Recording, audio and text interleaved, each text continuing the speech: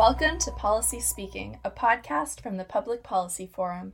We focus on the ripples, waves, and tsunamis radiating from this extraordinary health and economic crisis, and what can be done about them. Policy Speaking is hosted by Edward Greenspon, President and CEO of the Public Policy Forum and former Editor-in-Chief of the Globe and Mail. You can subscribe wherever you get your podcasts, or head over to ppforum.ca, where you can also find PPF's research and writings. Enjoy the show.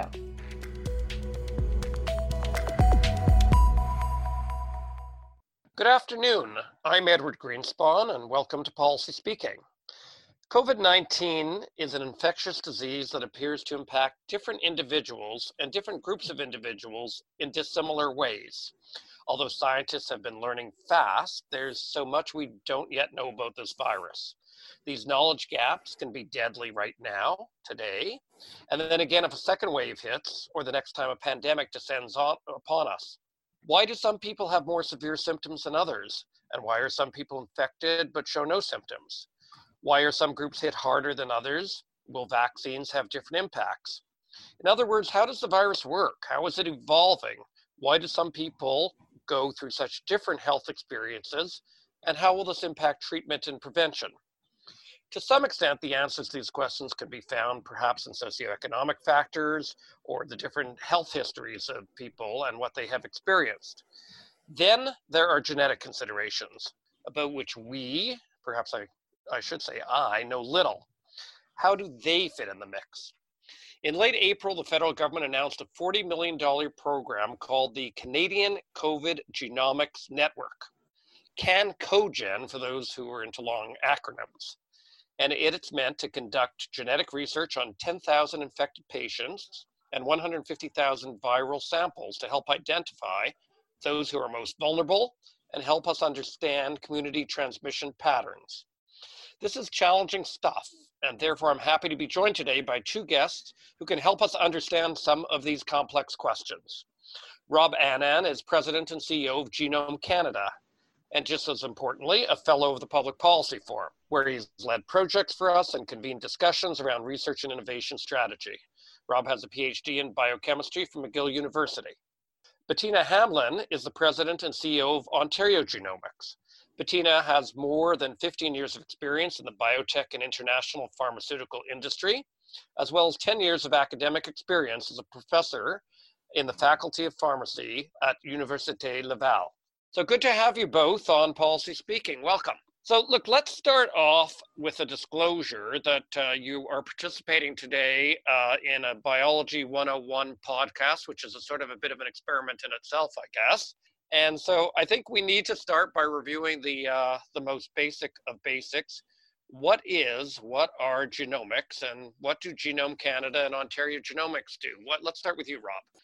Sure, thanks, Ed. So genomics is at its base about DNA. DNA is the molecular stuff of life. It's what makes us human. It's what makes plants plants. It's what, in the end, makes viruses viruses. Genomics really kind of launched with the Human Genome Project 20 years ago, an effort to really kind of hone in and understand how our systems work at a molecular level. Since then, it's exploded and expanded into a number of different kind of molecular systems. So now it's not just about DNA, it's about proteins, but other small molecules. And increasingly, it's about data.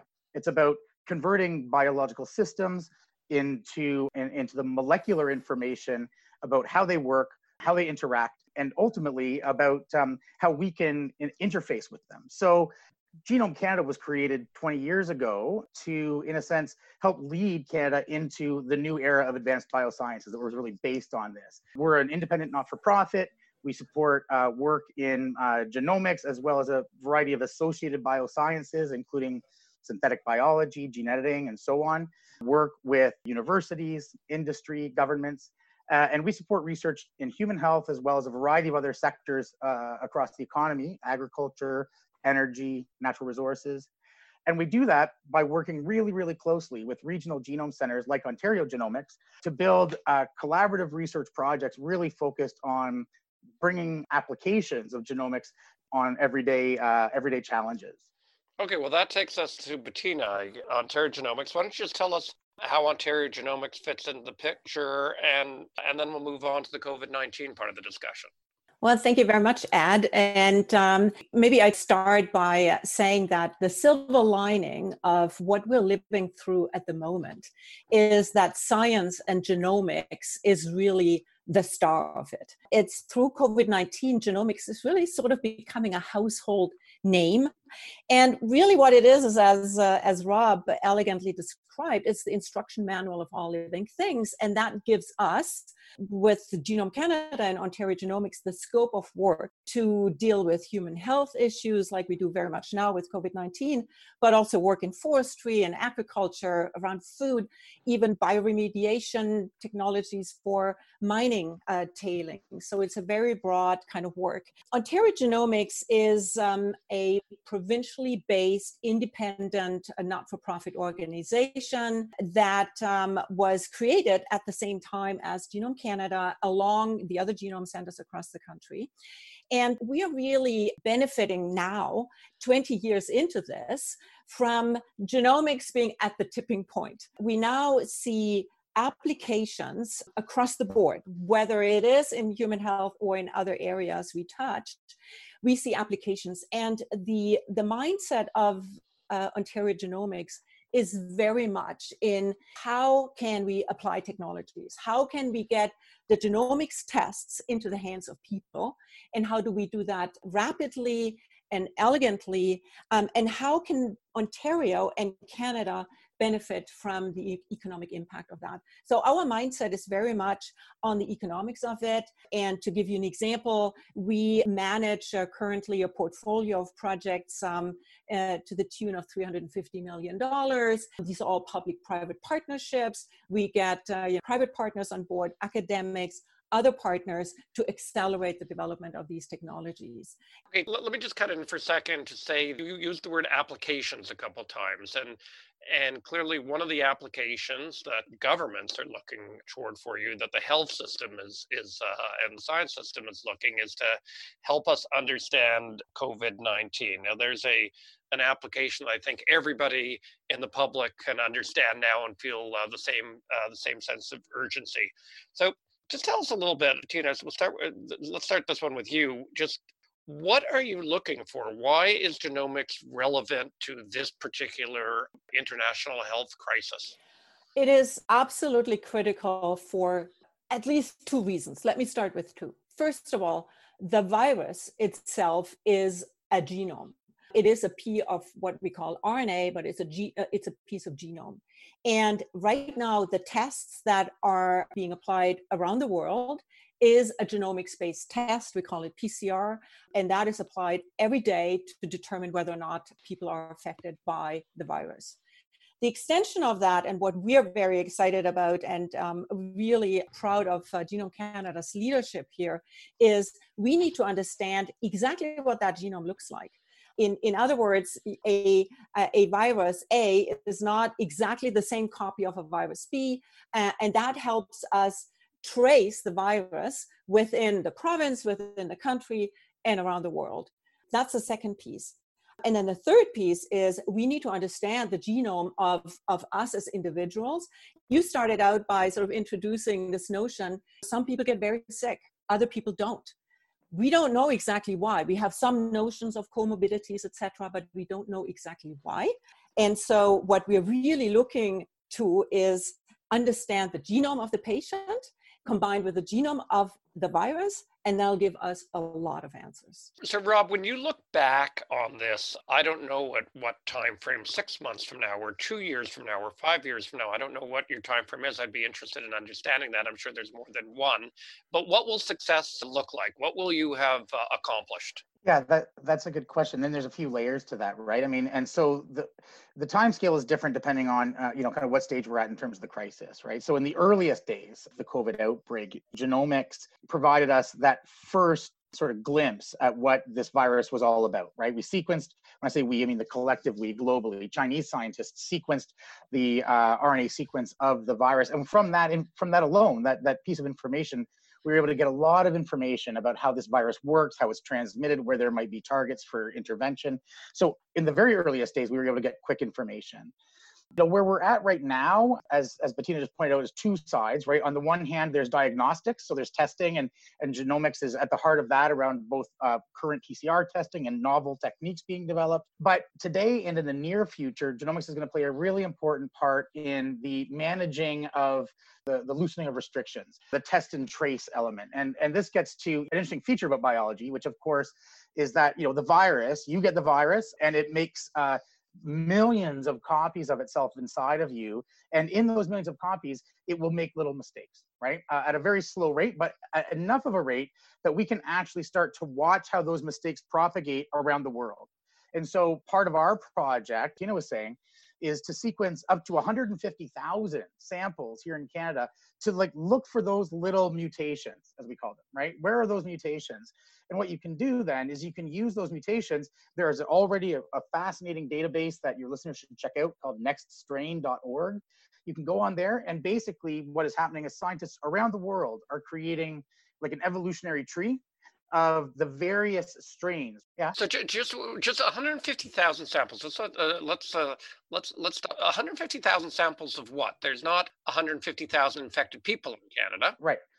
Yeah, not yet, and hopefully we don't get there. So, but we have funding for up to 150,000 samples. So we'll be able to track at least that many people, okay, right? So if we don't have that many, then so much the better, right? But over the course of, as you said, over the next 6 months, 12 months, 18 months, until we get a vaccine or until we get to a point at which the virus is no longer circulating, we will want to be able to say, okay, we've had an outbreak in Edmonton. We can actually take the samples, we can sequence that viral sample, and then we can ask ourselves, is this related to something that was already circulating in Edmonton? Is the virus still kind of being passed around here?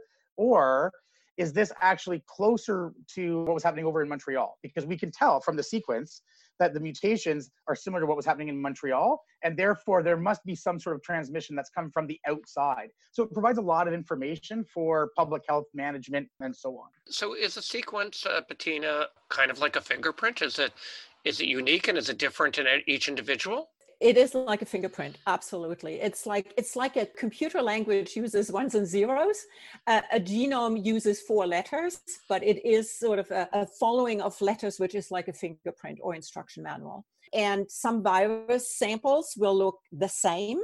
Many virus samples look slightly different because there are errors in translation. That's what Rob was talking about. We're looking for these mutations. And perhaps to put it in the context of an example is the first patient in Canada that was diagnosed with the virus was at Sunnybrook Health Sciences in Toronto. And the team there very quickly, because we knew there was something going on in Wuhan, China, very quickly isolated this virus in collaboration with McMaster University and University of Toronto, speaking to the collaboration aspect. Within 6 weeks, we had the sequence of the virus. There, we could then tell is that virus comes from Wuhan. The patients that were diagnosed consequently in Ontario and then in BC, the first other patients, they were coming from Iran. And we could compare the sequence of the virus detected at Sunnybrook hospitals with sequences in Iran. The next patients come from Egypt. And if you recall, in the beginning, we started closing flights or borders because we wanted to prevent the virus from coming in. Now we talk a lot about community transmission.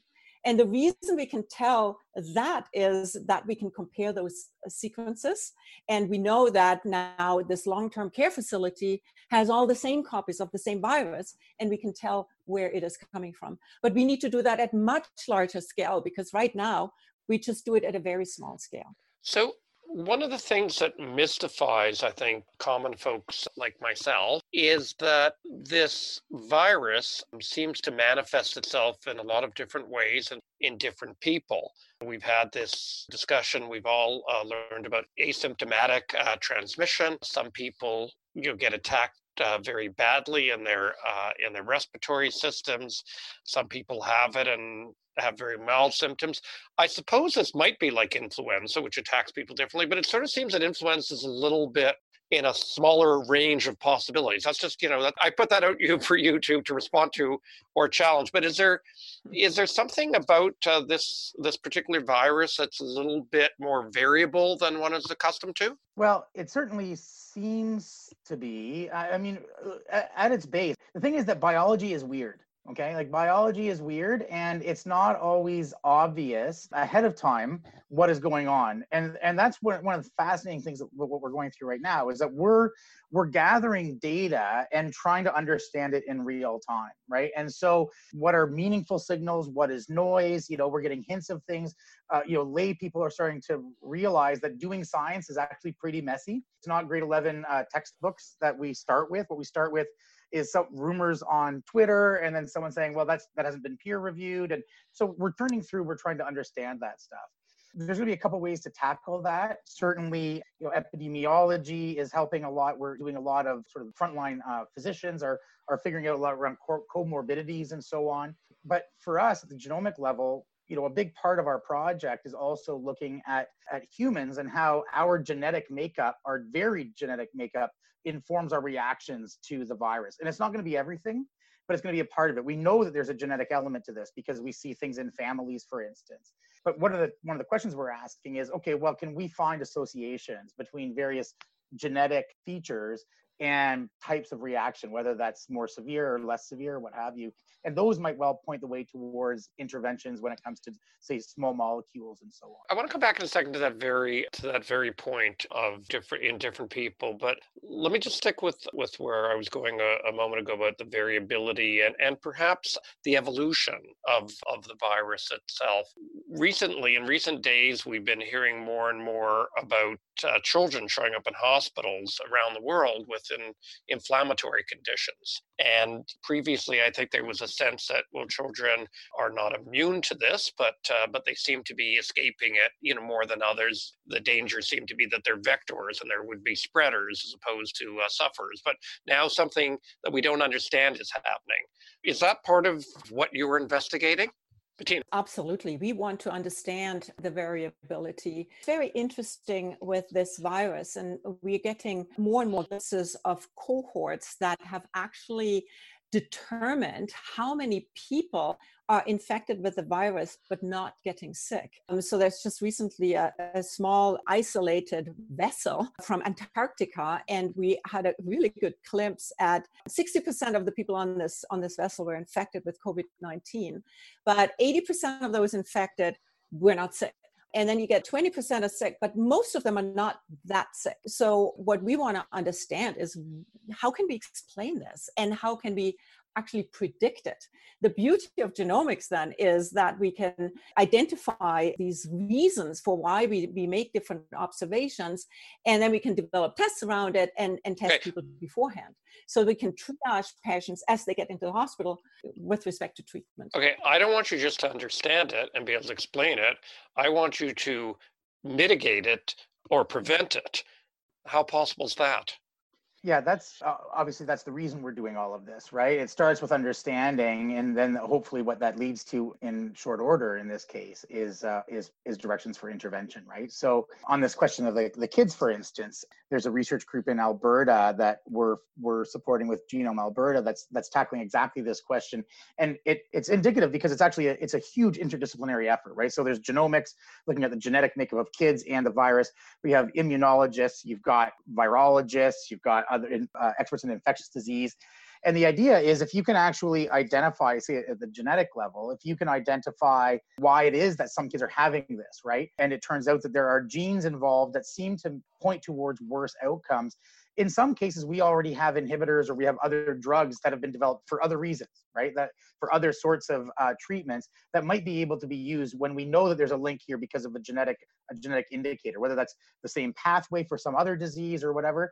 It starts to basically, it gives us clues as to what's happening at the biological level, so then we can intervene. You started to go somewhere a couple of minutes ago, Rob, that I possibly got in the way of your explanation. So let's go back to, because it got me wondering, is the virus different in different people? What is the key variable of that? Is it because of our individual genetic pattern, or is it the virus itself? How much is supply side and how much is demand side, if you will? Yeah, so I defer to any virologists who want to call into the talk line here with more specific details. But my understanding is that there are some what looks like maybe strains of the virus emerging, but it doesn't at this point seem to me that those are correlated with different severity of symptoms and so on.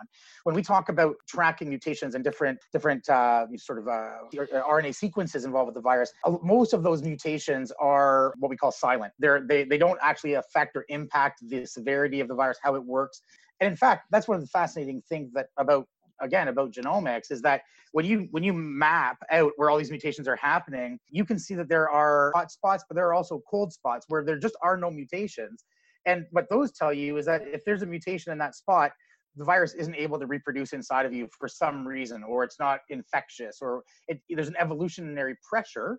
In the same way that you get natural selection of other animals or whatever, you get natural selection of the virus. And that tells us that part is really, really important. And maybe we can use that as a target or intervention for therapeutics. I'm fascinated by that idea of cold spots. So is a cold spot a geographic spot, a spot in your body? What is a cold spot? Well, on the genome of the virus, right? So the virus is literally like a stretch of RNA, of nucleic acid, wrapped in some protein. It's like a spiky ball. We've all seen the pictures now, but that's all it is. Inside, if you stretch it out, that line of RNA, you could read it sequentially. And so those spots are going to be in that sequence of letters that represent the instructions for making the proteins that then create more viruses. Okay, Bettina, a lot of people in the world are waiting for vaccine. Will the fact that there's these variabilities and the virus affects people in different ways mean that people might need different vaccines, so we might have to match vaccines? Well, hope is that is not the case. There are hints or signs so far seems to be showing that the virus does not mutate at a tremendous rate. It mutates much less than, say, the influenza virus and other viruses. So the hope is that we can develop a vaccine that works for everyone. However, that needs to be determined. But I think, there's about 8 mutations that seem to stick around. There are lots of mutations that sort of happen, like error in translation, and then disappear. So that gives us some hints that one vaccine might work. But time will show. I mean, I think there's just so much going on the vaccine side of things. And I think where that work really started is by understanding and sequencing the virus. And that's really critical. So the hope is definitely to have a single vaccine that works for everyone.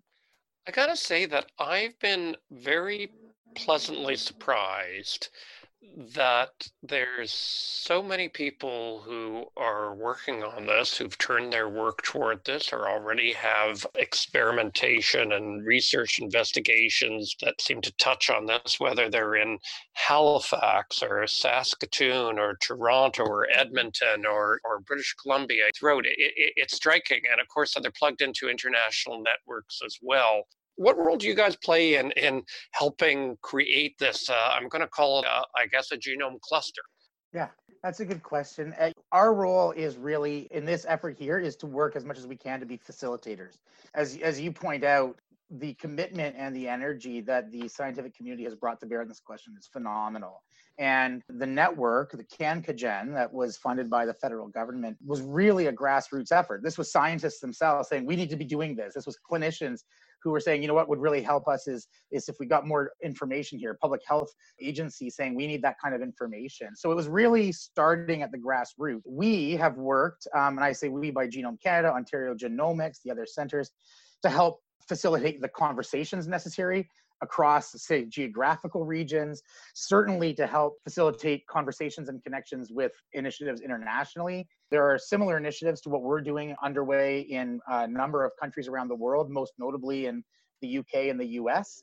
And so helping connect those pieces, quite frankly, providing the funding to actually do a lot of the work, and making sure that some parts that aren't maybe as connected in as other parts get into that national conversation. So our role in this one has really been to act as facilitators and to help, in a sense, channel that energy in a common direction. So by the same token, at the same time, and Bettina, you're in a sense representing an entity that's in Ontario, obviously with connections nationally and globally. Fathers of Confederation and their wisdom decided to make healthcare a provincial jurisdiction. And indeed, we seem to have, I think, 14 jurisdictions, essentially, 10 provinces, 3 territories, and the federal government, of course, has jurisdiction in a number of places, including the military, for providing healthcare. Mm-hmm. Is this an inhibitor to the quick movement of information, and particularly you need, I think, scale to be DNA investigators. You need a lot of examples. So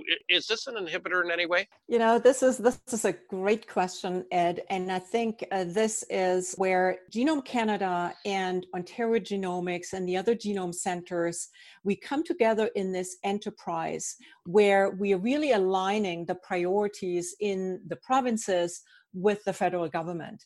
So we're sort of a group of organizations that are really bringing those pieces together. And we're quite unique in that way. And I think the healthcare example is a great example of how useful a model like this is. Because when you look at CancerGen, for a national network to really be able to come together efficiently, provinces need to be ready. And Ontario, for example, we're the largest province. We have the second largest outbreak. And so what we did at Ontario Genomics is we very quickly mobilized the community in Ontario.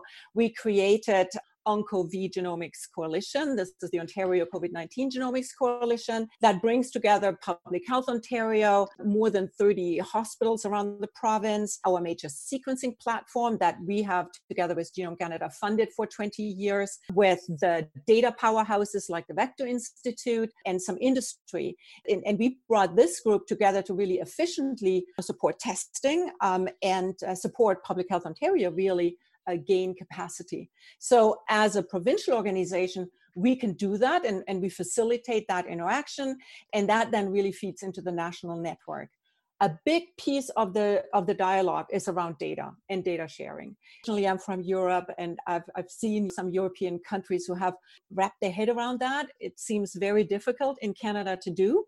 But again, I think with initiatives like OncoV Genomics Coalition and CancerGen nationally, and genomics that's driving all this data, I think we have a much better chance of getting there, because if we can't share the data and it cannot be accessible across the country, we cannot trace the virus between BC and Montreal back to Toronto, and we certainly can't trace it around the world. Rob, let's take, if you could have one or two things happen that would help gather data and make data available so that you could discover more quickly what's going on, what would those things be? But Bettina, so Bettina outlined, I think, a nice way how the system is working here. But from a policy perspective, COVID's a little bit funny, right? So some other time we can do like a 3-hour podcast about the challenges that the federated model of healthcare poses to doing really good national work in the country.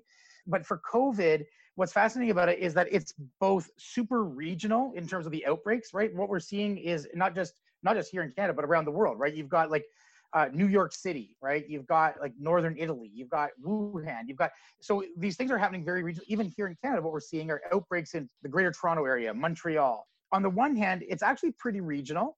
The difference is what we're seeing in, say, the prairies versus what we're seeing in Central Canada is pretty stark. But at the same token, the effort to try to address this has to be global. So this isn't a Canada problem, this is a global problem. In some ways, and this is probably true in lots of areas in Canada, it's easier to work internationally than it is across provincial boundaries sometimes.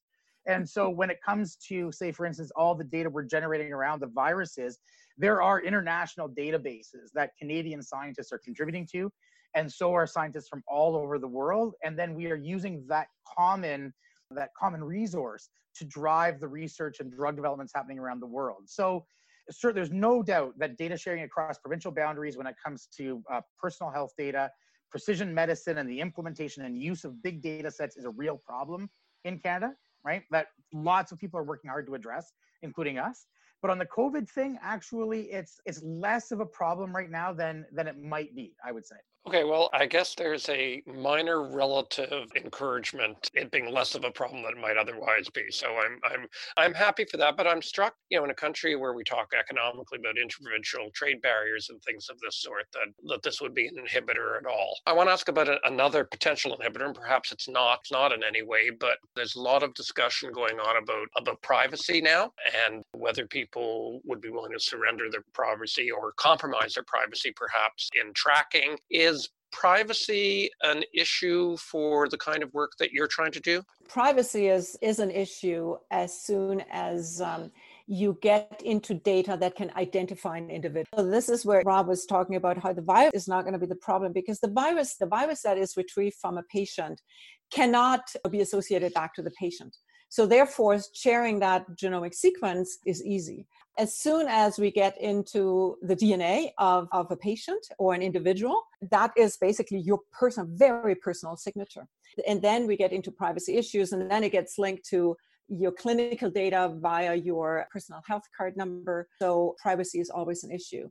But that is where so many expert groups and the Global Alliance for Genomic Data, Rob, we might have to come back with the right name for this organization, the Global Alliance, provides standards to properly share data, to protect privacy going forward. I'm going to just dig deeper into this with a question that perhaps might be controversial in of itself, but I wonder, as I see people put up their DNA samples online and sites and try to find distant relatives or where they come from originally, that they don't seem as fixated on privacy. And I'm wondering if, to some extent, what we have is perhaps an official privacy problem rather than an individual citizen privacy problem. Yeah, I think that's a really fair question. And, I would say that as organizations, we're going to err on the side of caution there. We're not going to presume that everyone's just cool with us releasing the most intimate information about them, right? The actual DNA. But, people vote with their pocketbooks or whatever, and they're sending off samples to 23andMe or Ancestry.com and basically sending their DNA out the door that way. But there's a question of, kind of informed consent. How much do people recognize or realize how that data is going to be used, could be used? And I don't mean to suggest deep and nefarious and secret motives on behalf of anybody here. We do see the same sort of thing happening with other types of data on, say, Facebook or Amazon and so on.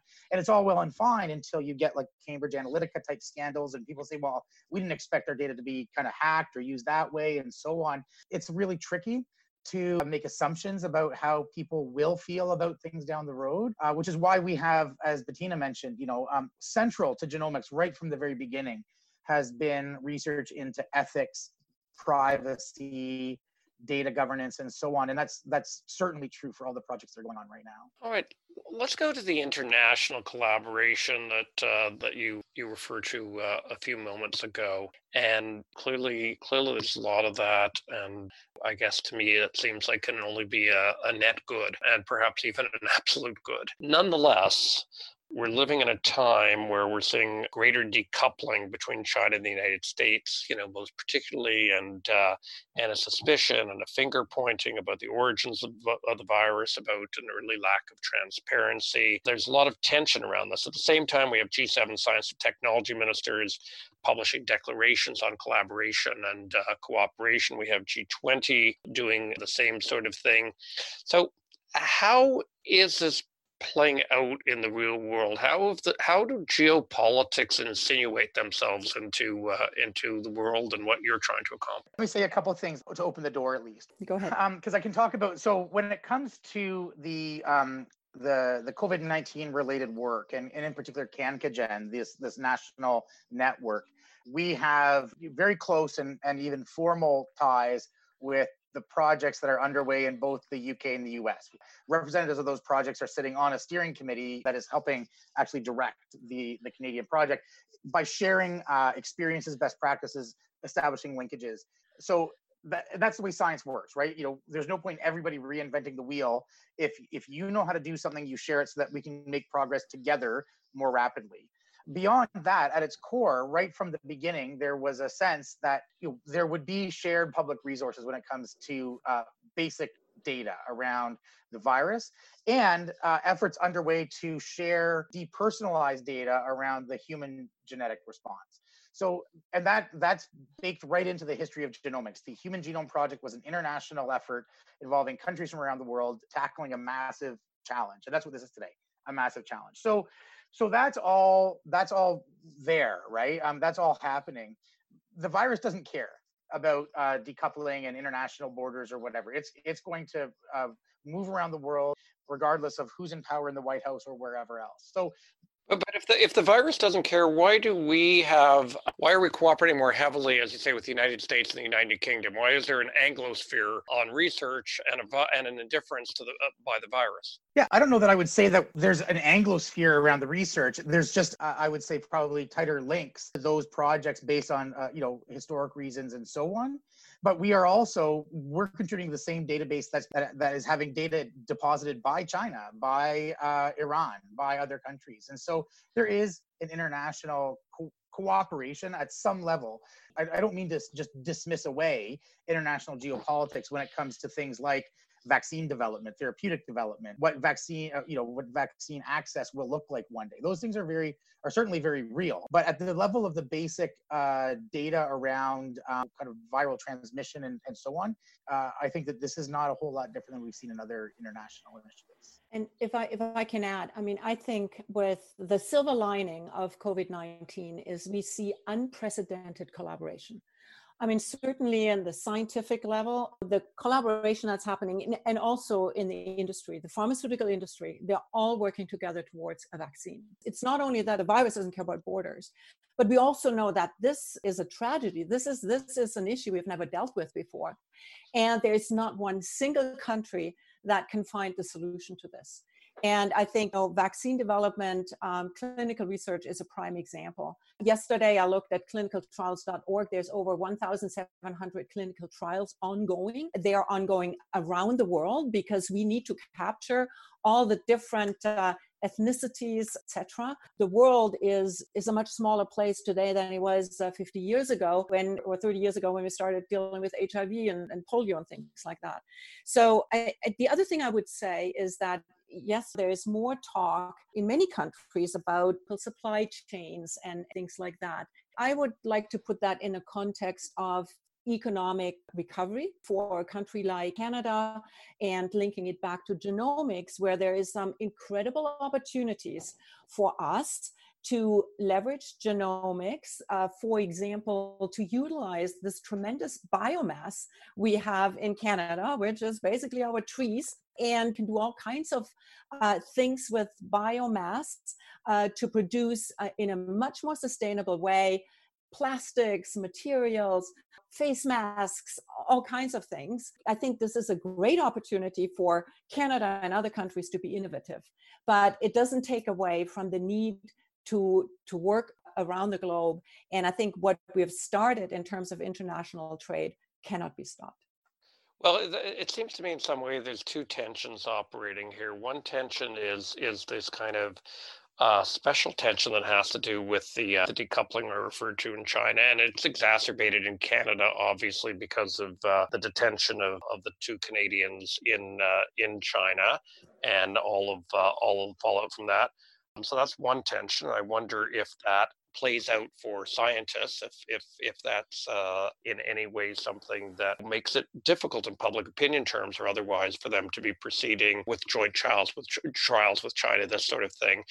And then the other tension, I think, is what you talk about, a globalization versus a national sovereignty, a kind of tension that's happening. And Rob, I see, testified before House of Commons Committee recently and spoke about the opportunity here to develop an industrial strategy with an eye toward ensuring greater national self-sufficiency and made in Canada solutions.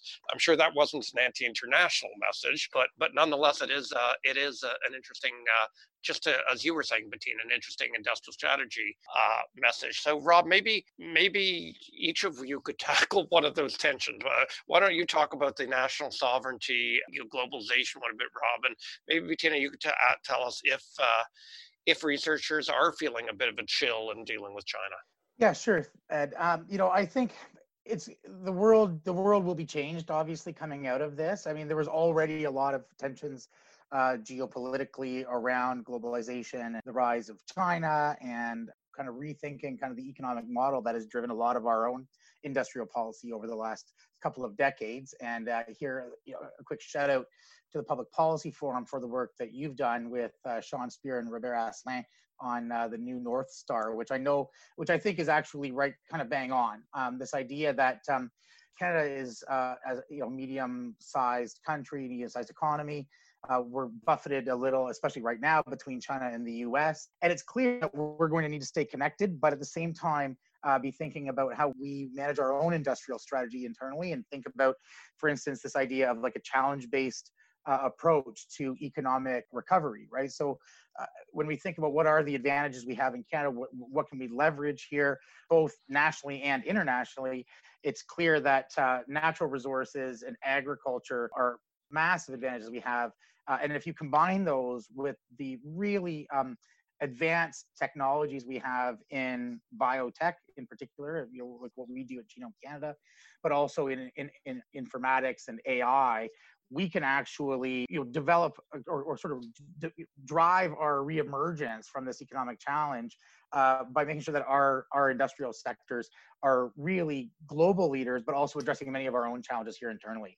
So here I'm thinking about how do we do agriculture in an era of climate change, right? And that's going to involve a lot of genetics and genomics. And how do we do clean energy? How do we take advantage of the energy advantages we already have, but also introduce new energy sources and clean up those existing ones with technologies and so on. So I think that we here need to be thinking about how to merge technology and talent into our traditional sectors as part of our regrowth strategy, and to do that in a global context where we're going to need to take a lot more interest in our own homegrown economic situation, rather than maybe having more of an export view. Okay, and Bettina, I sort of left a tough one on the table for you there, which I apologize for, but nonetheless, canola growers have been dragged into geopolitical disputes. Beef farmers have been dragged into this.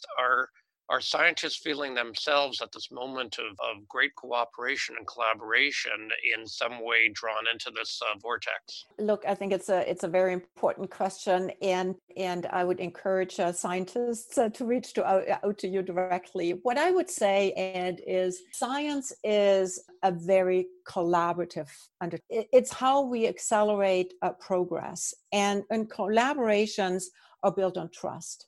I would say that on the scientific level, China and Canada have certainly done a lot to exchange.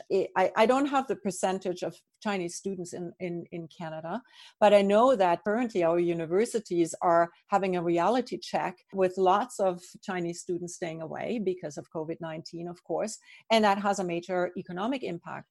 But what that speaks to is that there is really a great effort to train Chinese students in Canada and in the US. And there's also lots of efforts to actually attract the Chinese students back, and with them, whole advisory of North American and European professors that set up laboratories in China. And so I think that is, perhaps one could say, is that a bubble? I don't know. But I think scientists are driven by scientific progress, and that's driven by collaboration and trust. I think that's a good thing. Right. I think you handled yourself very well. And I was going to say that I possibly feel a little bit guilty, and maybe this is just everybody trying to move themselves where they feel confident. We started with biology and genomics, and then I dragged you into geopolitics. I'm maybe on the same level with you, unlike the other part. I do think these are real issues, because it's got to be a full-on effort now, as you were saying at the beginning, to use all our tools and all our knowledge and acquire knowledge, and the sort of project that you're very deeply involved to gather data and sequence and see how this virus evolves and how this virus lands on people in different ways, if we're going to have the right kinds of treatments and the right kinds of management of it, and minimize the harm. So I want to thank you for not just the time you spent with us talking about this today on Policy Speaking, but more importantly, the time that you're spending looking for solutions and being investigators in ways that we couldn't have imagined 30 years ago. So thank you both for that, and thank you both for being with us today. It's been a great pleasure, Ed. Thanks a lot. Thank you very much, Ed. It was great to talk to you. Lovely for me to talk to you. And that is a wrap on this edition of our podcast. I want to thank my colleagues at the Public Policy Forum and our distribution partner, National Newswatch. If you enjoyed this episode, let us know on Twitter at PPForumCA. Please visit our website to look at any of our other research for the Public Policy Forum. And of course, this podcast and previous episodes of Policy Speaking can be found wherever it is you find your podcasts. Until next time, I'm Ed Greenspon, and this has been Policy Speaking.